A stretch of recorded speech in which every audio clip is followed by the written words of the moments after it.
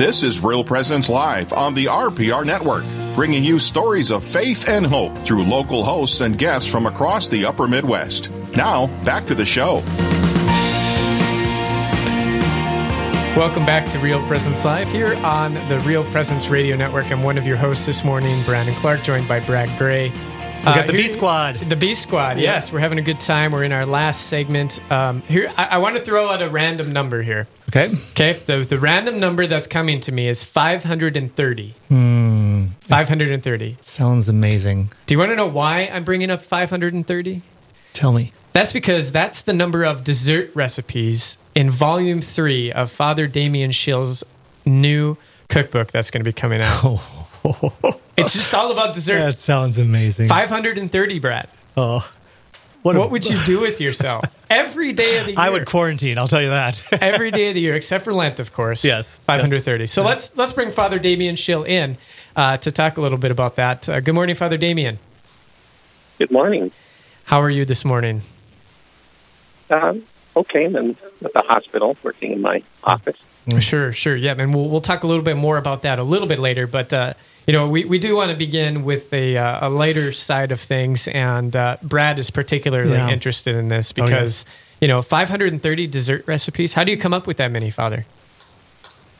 It's over the years. I find recipes I like, I tweak them a little bit and make them, and a lot of times I never serve the same thing twice. Wow. So that's part of the reason that there's so many of them. So let's back up. What are we talking about here? You're a cookbook author. Can you tell us a little bit about that? Well, a number of years ago, Rayanne Lease, who is my housekeeper at the Holy Spirit in Fargo when I was there, her and I talked about making a cookbook because we both really like cooking. And Rayanne eventually became the cook at Cardinal Minch, and then she became the bishop's housekeeper. But unfortunately, she died a couple of years ago from breast cancer. Mm. And so I still continued the process. And so Volume 1 came out 3 years ago, and then last year the entrees version came out. And then this year is just the desserts volume. So it's 3 volumes of cookbooks. That sounds exquisite. I am pumped. Brad doesn't know what to do right now. Speechless. First of all, he wants to know when the book is coming out. Mm-hmm. The book came out 2 weeks ago. Oh, boy. And now he wants to know where he can get it. Okay, Brandon's going to take the rest of the show. I got to leave. I got to get it. Well, it's available at Hurley's in Fargo. And then in the Twin Cities, it's available at St. Patrick's Guild and Leaflet Missile. And you can call them or just go on their website and get it that way. Or if you're in Fargo or the cities, you can just pick it up at the store. What is it about food, Father, that attracts you? And maybe a follow-up question to that is, what makes food so Catholic? Well, the reason I started this whole thing is before I was ordained, I lived in Denver, and I'd have these parties, and I would hire people to do them, which just could be expensive to do, have catering. And so I figured if you can read, you can cook. If I can read, and so I can cook. And that's kind of how the whole thing started back in the 1980s when I was there, and just kind of developed over that. I like cooking. Like Rayanne, one thing about Rayanne and I both is we both really enjoy the prep planning, and so the more elaborate, the better.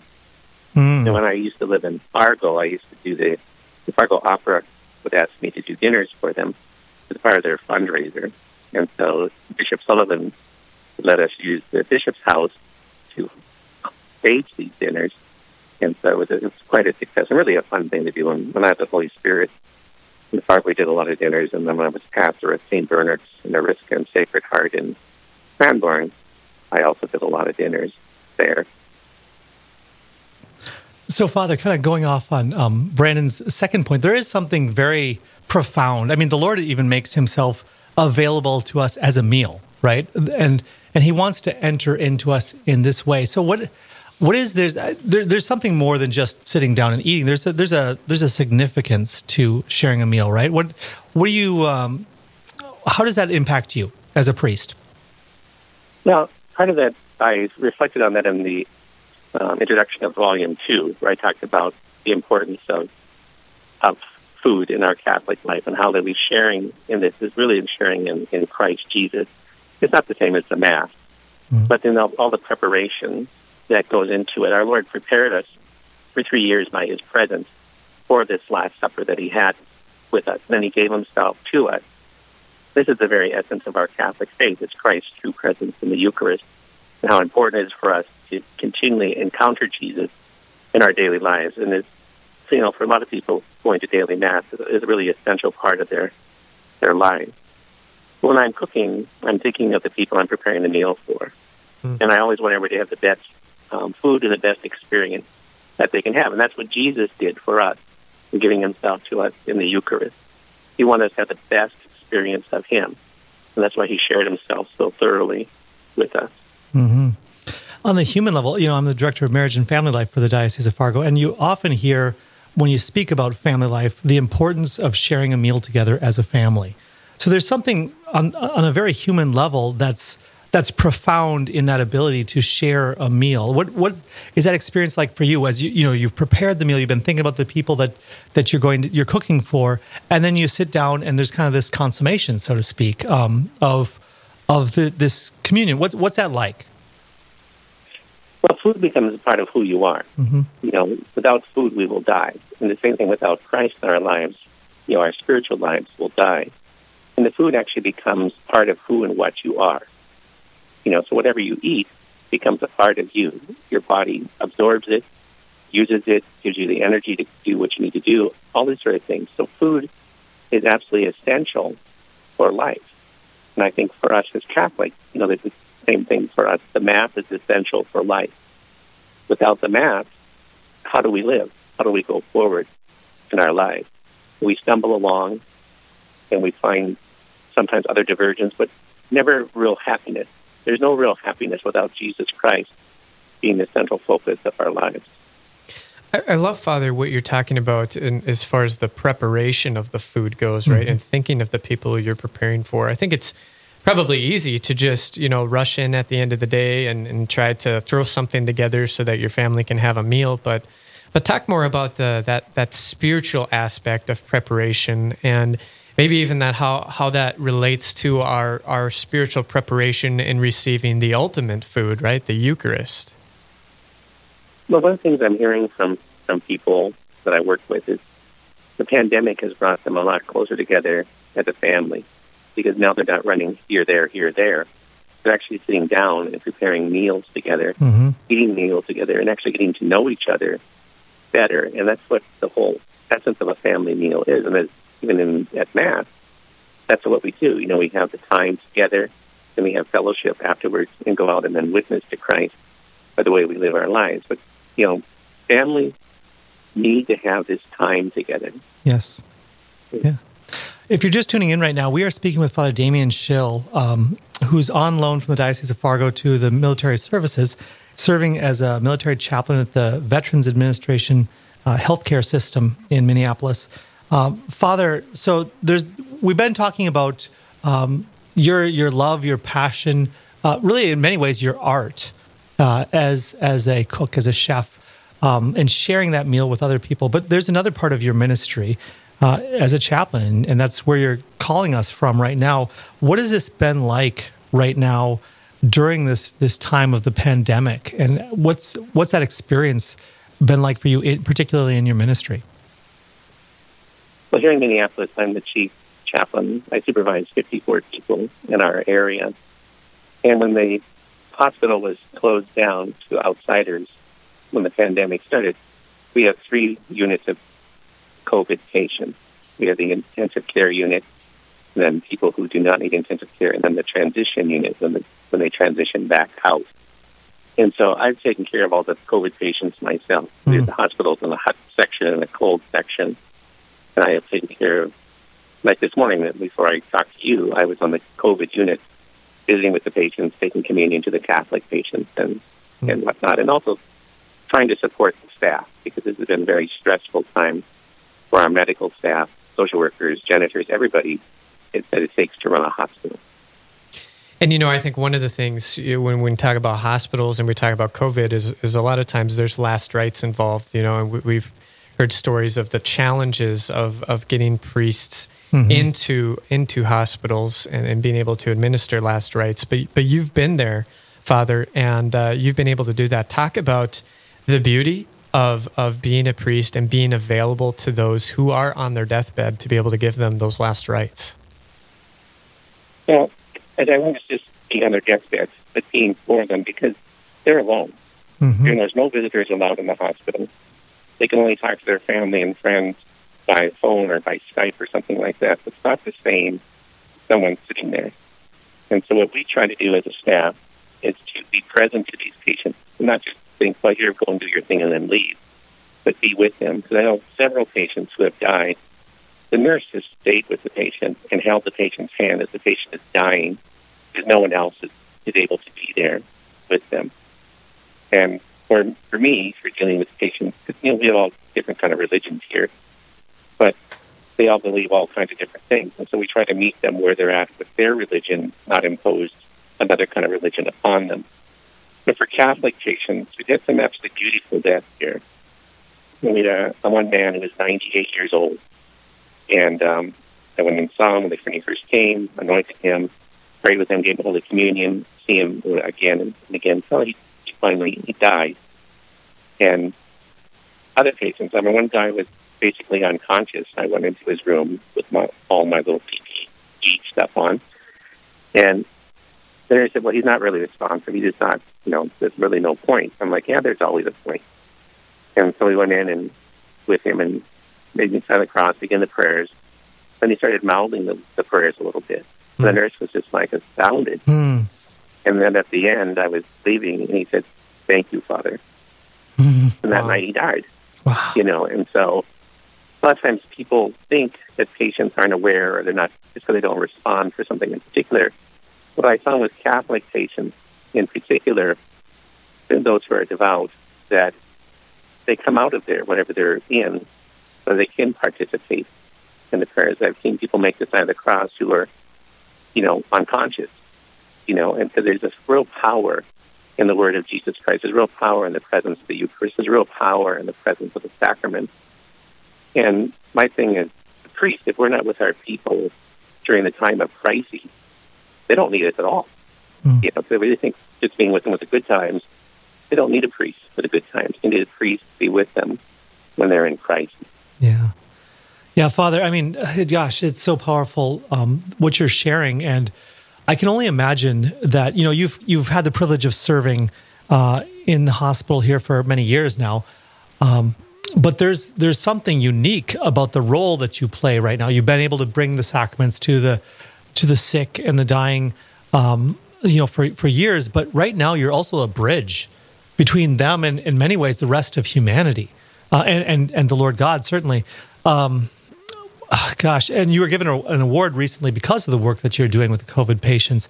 I would like to hear you share a little bit about the award and about what that's been like for you as a priest chaplain to be able to be that presence for those who can't be with their loved ones right now.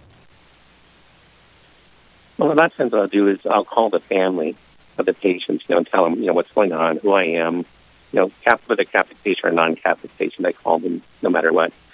Especially when they're in the dying process, they're getting towards the end. I want to make sure that all the patients get what they need religiously and spiritually.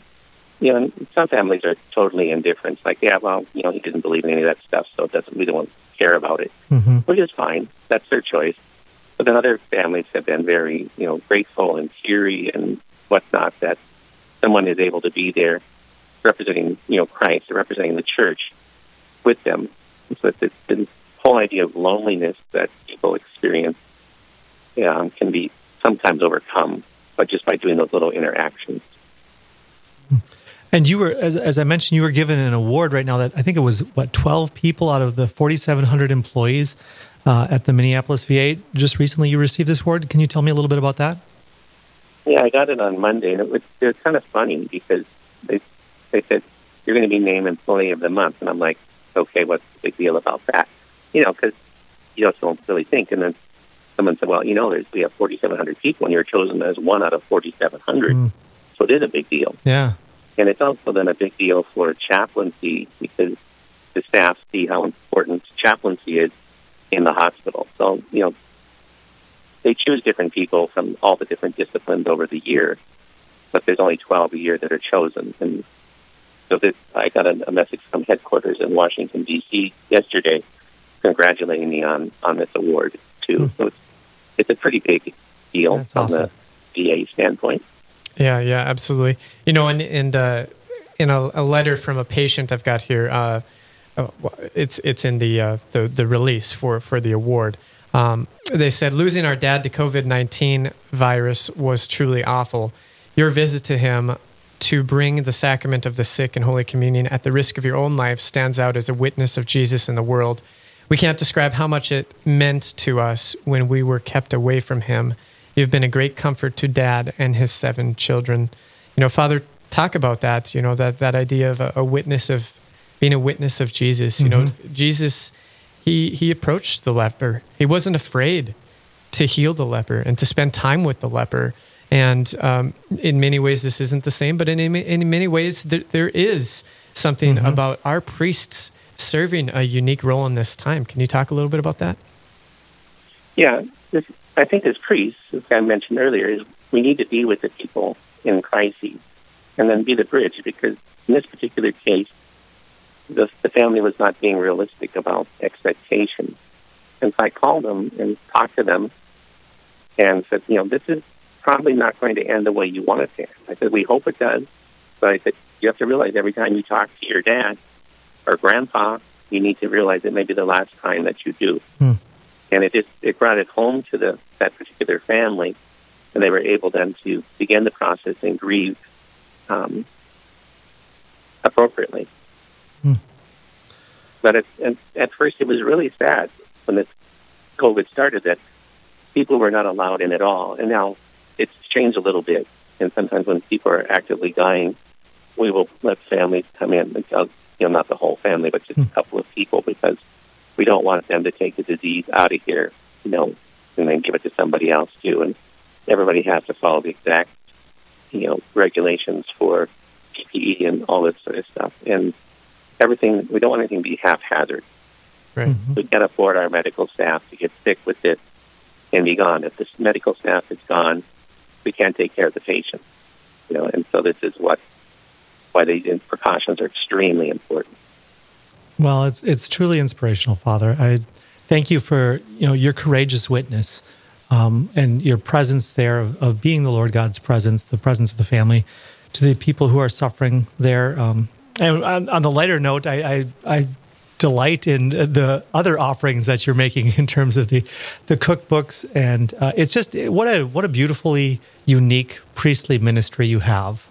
And it's just a privilege to talk to you. We're coming kind of toward the end here, but are there any final thoughts that you'd like to share, Father? Just to realize that everybody is a person. We have to look at every person as made in the image and likeness of God. And, coming off the riots and things we've had here in the Twin Cities and all the hurt and damage done to the community, we forget that we're all brothers and sisters in Jesus Christ. There's no white, black, green, pink, or any of that sort of stuff. We're all made in the image and likeness of God, and we need to realize that, see that, and truly believe that. That's a beautiful message. And remind us one more time where we can get your cookbook, which was released a couple weeks ago. At Hurley's and Fargo, and then at St. Patrick's Guild and Leaflet Missile in the Twin Cities. Excellent. And that's cooking. And they have them they're on their website. You go on their website. Excellent. Type the name of the cookbook, and they'll find it. Excellent. And that's Cooking and Eating with Father Damien and Friends, Volume 3, 530 dessert recipes. 530. Oh, boy. Oh, boy. That's enough for, Father Damien, you were saying, that's enough for 2 years if you skip Lent and maybe Advent? No, I think you can do Advent too. There's enough for Advent. There we go. There you go. So, all right, Father, thanks so much for being on with us this morning. We really appreciate it. And as just to echo what Brad said, thank you for your priestly ministry. Well, thank you. All right, well, that's bringing us to pretty close to the end of our show, which means the guy who has been waiting to get on all day. That's right. Is now going to get his opportunity. He's doing the happy dance. Eli, what's coming up on Monday? Hey, thanks, Brandon. Great show today. Another great show coming up tomorrow. Not tomorrow. Well, we will have shows tomorrow. but they'll be encore shows. So you'll want to tune in for those. But our next live show will be Monday, 9 to 11 a.m. Central, right here on the Real Presence Radio Network, hosted by Father Craig Vosick. He'll be coming to you from the University of Mary in Bismarck, North Dakota. We'll visit with Monsignor Patrick Schumacher of the Diocese of Bismarck about celebrating the real presence of the body and blood of Jesus. Then Father Craig Vosick of the University of Mary will sort of banter a bit about meeting God in the silence. Plus, some special guests will share the spiritual impacts of their pilgrimages to Medjugorje. All that and a whole lot more is coming up Monday morning, 9 to 11 a.m. Central, right here on the Real Presence Radio Network. Excellent. Thanks, Eli. Yeah, and just to fill that in a little bit, Father Vosick's going to talk about silent retreats and the beauty of silent retreats and the experiences he's had. I can totally relate with silent retreats. I enjoy them. I've got one coming up here at Broomtree. They have lots of silent retreats for men and women. And so check those out if you are looking to go on a silent retreat in a beautiful location at Broomtree Retreat Center. Yes. You know, as I was listening to Father Damien Schill, and we were talking a little bit about a message of hope a little earlier before Michael came on. And I think I just want to, Brad, throw out this message of hope that really struck me, was that if you can read, you can cook. That is a message of hope. That is a message of hope. So you said that you weren't a very good cook. True. But he did say, if you can read, you can cook. So, that I'm going to study the alphabet, man. I'm going to go study the alphabet.